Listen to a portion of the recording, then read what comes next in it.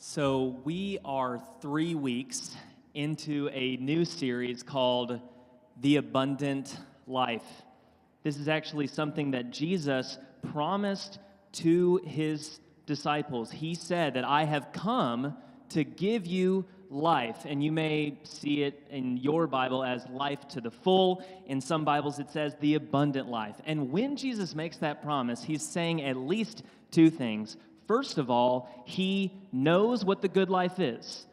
So if you want to have the good life, he says that he has the answer to your existential question. But then on top of that, he is the source of that good life. He can give the good life to you and to me.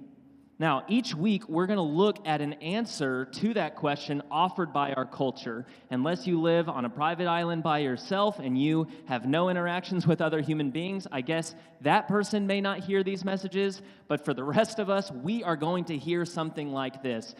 This is how to have the good life.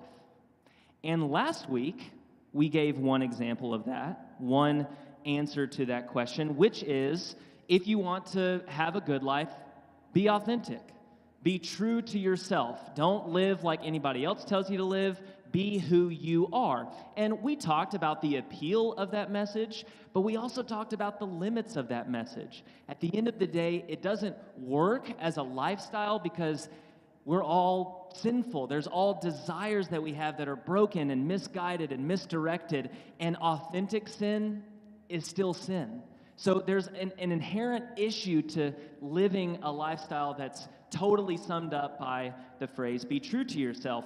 And this week, we're focusing on a different answer from our culture, which is the good life is found in consumption, or to put it more specifically, if you want to have a good life, go shopping. Here's an example of what I mean. 16 days after 9/11, President George W. Bush spoke to airline employees at O'Hare International Airport, and he said the following. I want to quote this and get these words exact. When the terrorists struck, they wanted to create an atmosphere of fear. One of the great goals of this nation's war is to restore public confidence in the airline industry. It is to tell the traveling public, get on board. Do your business around the country. Fly and enjoy America's great destination spots. Get down to Disney World in Florida. Take your families and enjoy life the way we want it to be enjoyed. The mayor of New York City said something very similar to the UN General Assembly special session. He said, take a stand against terrorism, and he said the way that we should do this is by coming to enjoy New York City's restaurants, museums, sporting events, shopping, and Broadway. Now, taken on its own, that call doesn't seem particularly wicked or malicious in intent, but stop for a second to think about what that message really is. In a time of crisis, in a time of tragedy, our political leaders called upon us to summon up the energy to buy more stuff, to entertain ourselves. That's exactly what I mean by this word consumption. It goes by many other names. You can call it consumerism. You can call it materialism. Christians have said that two of the great deadly sins are greed and gluttony. Whatever you call it, the promise of consumption is the same. If you want to have a good life, consume more, devour more. Now, I think the average Christian in the room would probably say, whether you're here or you're watching online, Mitch, I don't want to be consumeristic. That doesn't appeal to me. I think the average American might say, Mitch, I don't think always consuming more is better. But even if we don't say it out loud, I think consumption is the way we live. We walk into a store and we view ourselves as customers, and the customer is always right.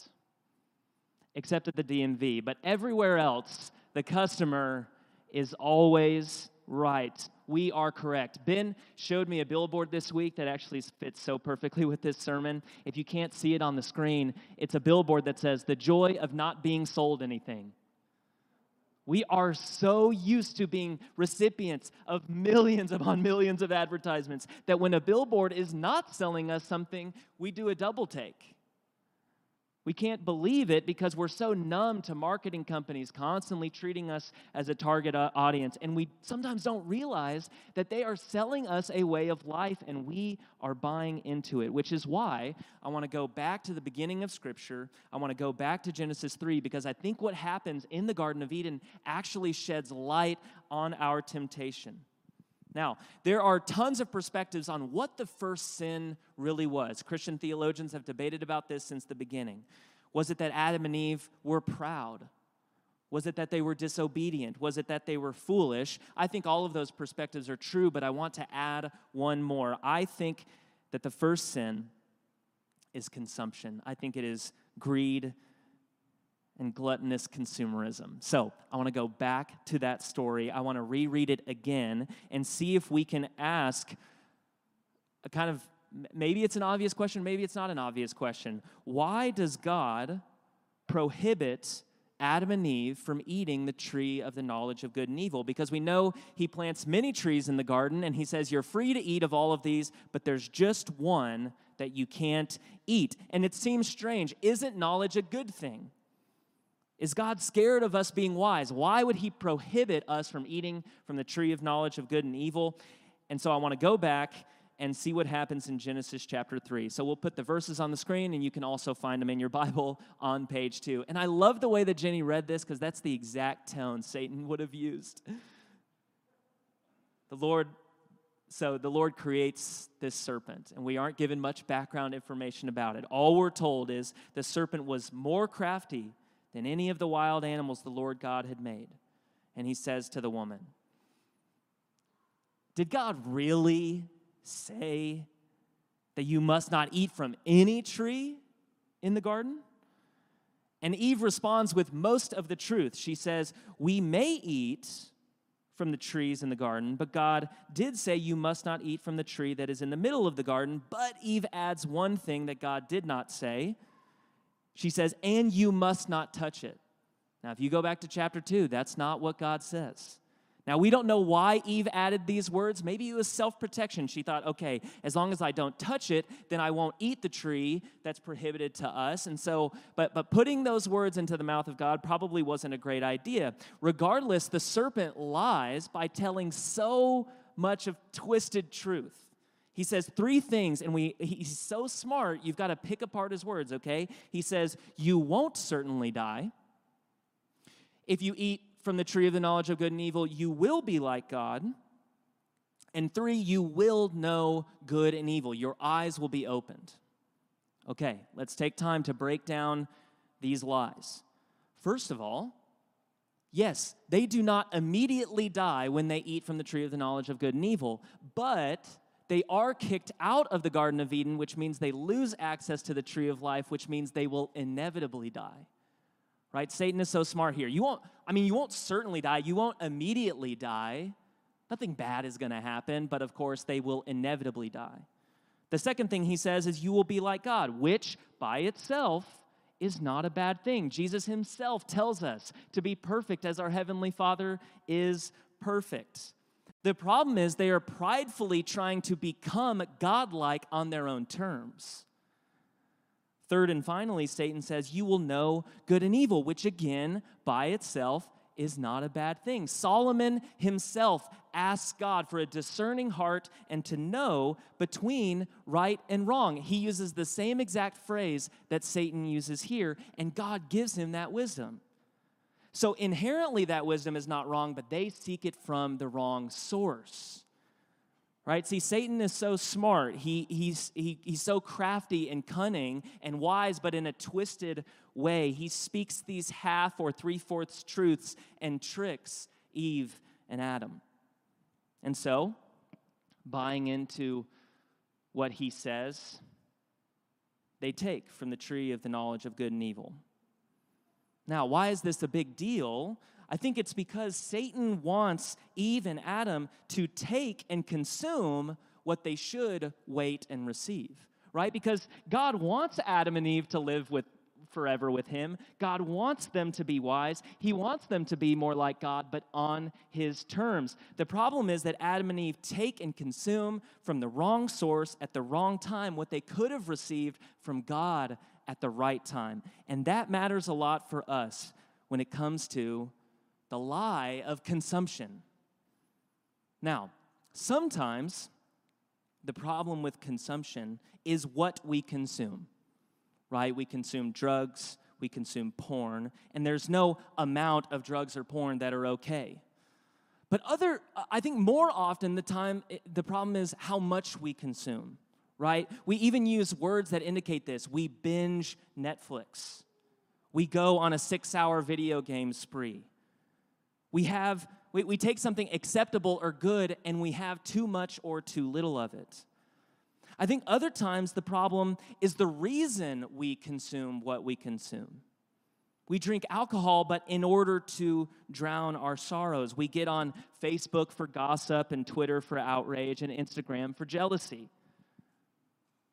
We use these things all for the wrong reason. And so consumption is what we do all the time. We take a good thing from the wrong source for the wrong reason at the wrong time. And after we consume, we feel just like Adam and Eve in the garden. In Genesis chapter 3, verse 7, it says, after they eat from the tree of the knowledge of good and evil, yes, their eyes are opened. They realize they're naked, and so they sew fig leaves together and make coverings for themselves. Yes, their eyes are opened, but not to God's wisdom, to their own disobedience and greed. They realize that they're naked, but they don't know if they can trust each other.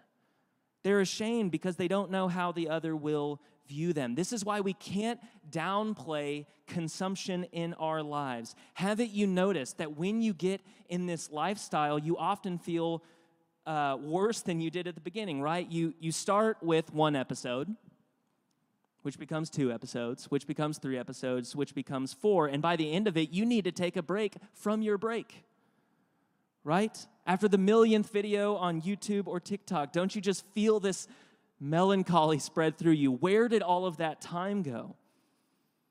Have you ever gotten onto Facebook because you're frustrated with something and you post something and maybe it's a little bit passive aggressive, but it feels good at the time, and then it starts a Facebook argument, and then 3 hours later you have a chain of comments and you're just humiliated and you feel ridiculous because of the fight you started?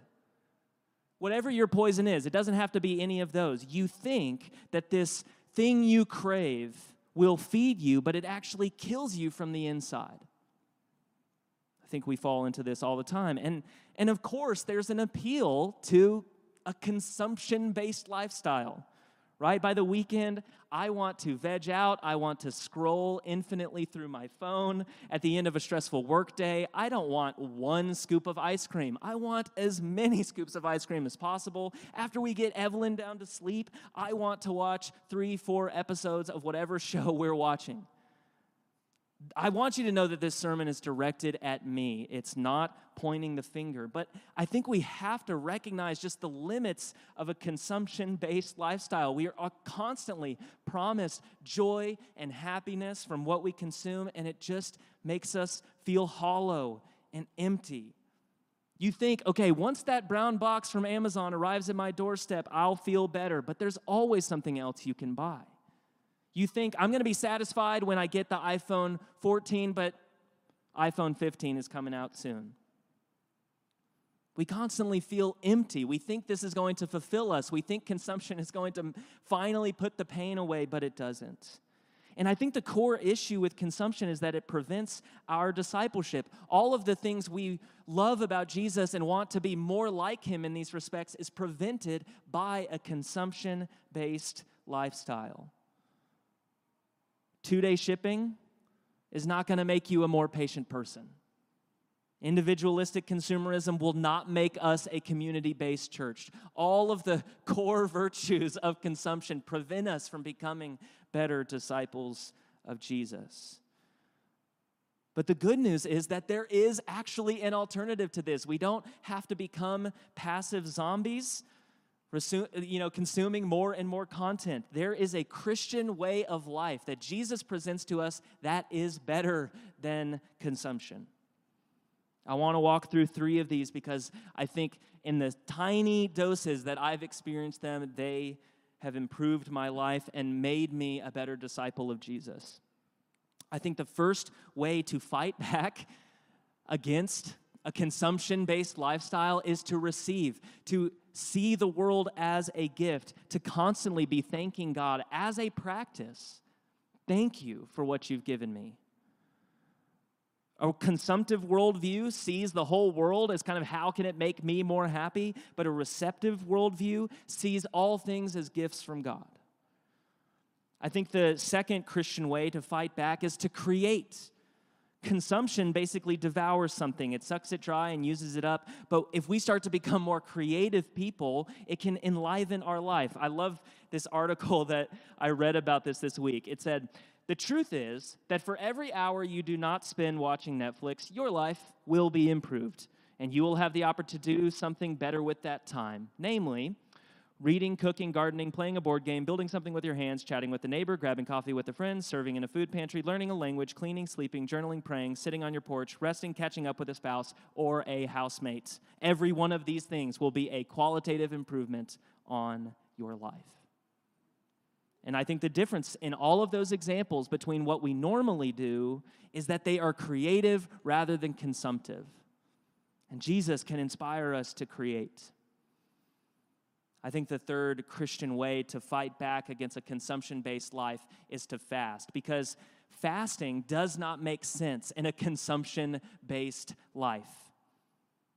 Why would you give something up that's good just for the sake of God? Because that's what the definition of fasting is. So try it out sometime. Jesus preaches about this on the Sermon on the Mount. Fast from food, fast from technology, fast from something you know is good, but give it up for a time just for God. There's no quicker way to destroy the consumptive lifestyle than to fast. Now, each week I've tried to share a few heroes of these kind of alternative Christian lifestyles, and I want to introduce you to a hero of faith of mine. His name is John Chrysostom. I actually have a picture of him, this piece of art, hanging in my office. The word Chrysostom means the golden-mouthed because he was such an excellent preacher, and so I try to be inspired by him. He grew up and lived in Antioch, which was basically an ancient version of Harvard or Oxford. He lived in this thriving intellectual center. And first he became a monk, then he became a deacon, and then he became a priest. And in the year 388, he delivered these series of sermons on the rich man and Lazarus. And I just think that they are so relevant to this topic of a consumption-based lifestyle. I'm just going to read them because they're just that good. Let us learn from the rich man in the parable to not call the rich lucky nor the poor unfortunate. Rather, if we are to tell the truth, the rich man is not the one who's collected many possessions, but the rich man is the one who needs few possessions. The poor man is not the one who has no possessions, but the one who has many desires. We ought to consider this the definition of poverty and wealth. So let's say you see someone greedy for many things. You should consider him the poorest of all, even if he's acquired everyone else's money. If, on the other hand, you see someone with few needs, you should count him the richest of all, even if he has acquired nothing. Here's a second quote. Our money is the Lord's, however we've gathered it. If we provide for those in need, we shall obtain great plenty. This is why God has allowed you to have more. Not for you to waste it on prostitutes or drink or fancy food or expensive clothes and all other kinds of indulgences, but for you to distribute it to those in need. If you are affluent but spend more than you need, you will give an account of the funds that were entrusted to you. For you obtain more than others have, and if you have received it, do not spend it on yourself, but become a good steward. This is the third and final quote I want to read. To fail to share your wealth with the poor is theft from the poor and deprivation of their means of life. You do not possess your own wealth, but theirs. And if you have that attitude, you will certainly offer your money to others and nourish Christ in poverty here, laying up for great profit hereafter. And you will be be able to obtain the good things which are to come by the grace and kindness of our Lord Jesus Christ, with whom be glory, honor, and might to the Father, together with the Holy Spirit, now and unto the ages of ages. Okay. I mean, he's a really good preacher. But we don't like what he says, because he goes against that consumption-based lifestyle that we've been sold. And really, he presents two ways of life to us. There's the abundant life in Christ, in which we can receive and create and fast and be freed from the slavery of consumption, or we can have the American life, where we try to flourish by shopping a little bit more. Which one do we want? Let's pray. Father, I confess that I can see so many areas in my life in which I just want to consume more and more. I'm sold this lie over and over again. If I just take what I want and how much I want at the time I want, for whatever reason I want, it's okay. It doesn't affect me. It makes me feel good. Father, we need to hear this truth over and over and over again. We need to fight back against consumerism and materialism and greed and gluttony. Father, some of us may feel some level of shame or guilt. That's not the ultimate purpose of your gospel. We are called to be freed from that shame in order to live holy lives, and that's what so many of us want. We want to be more like Christ. We want to be closer disciples of him. We want to be better apprentices who are following his way. But we see this in our lives, and it's such a great obstacle, and we know we don't have what it takes by our own willpower to get over those obstacles. So we need you. We need your Holy Spirit to fill us and empower us. We're daunted by this incredible call to receive the world as a gift and to create new things in this world, and even to fast, to abstain from good things for a time just for you. We feel so overwhelmed, and we're reminded of that each and every day. So we ask you to give us grace, forgive us our sins, but empower us to live holy lives, to be transformed to the image of Christ, and to be more like you. Because Satan tempted us, always tempts us, to consume, to devour more and more. But you're a generous God. You are abundant in what you give us, and Christ promises abundant life. That's what we want. And so we come humbly to ask you for it. We pray all this in Jesus' name. Amen.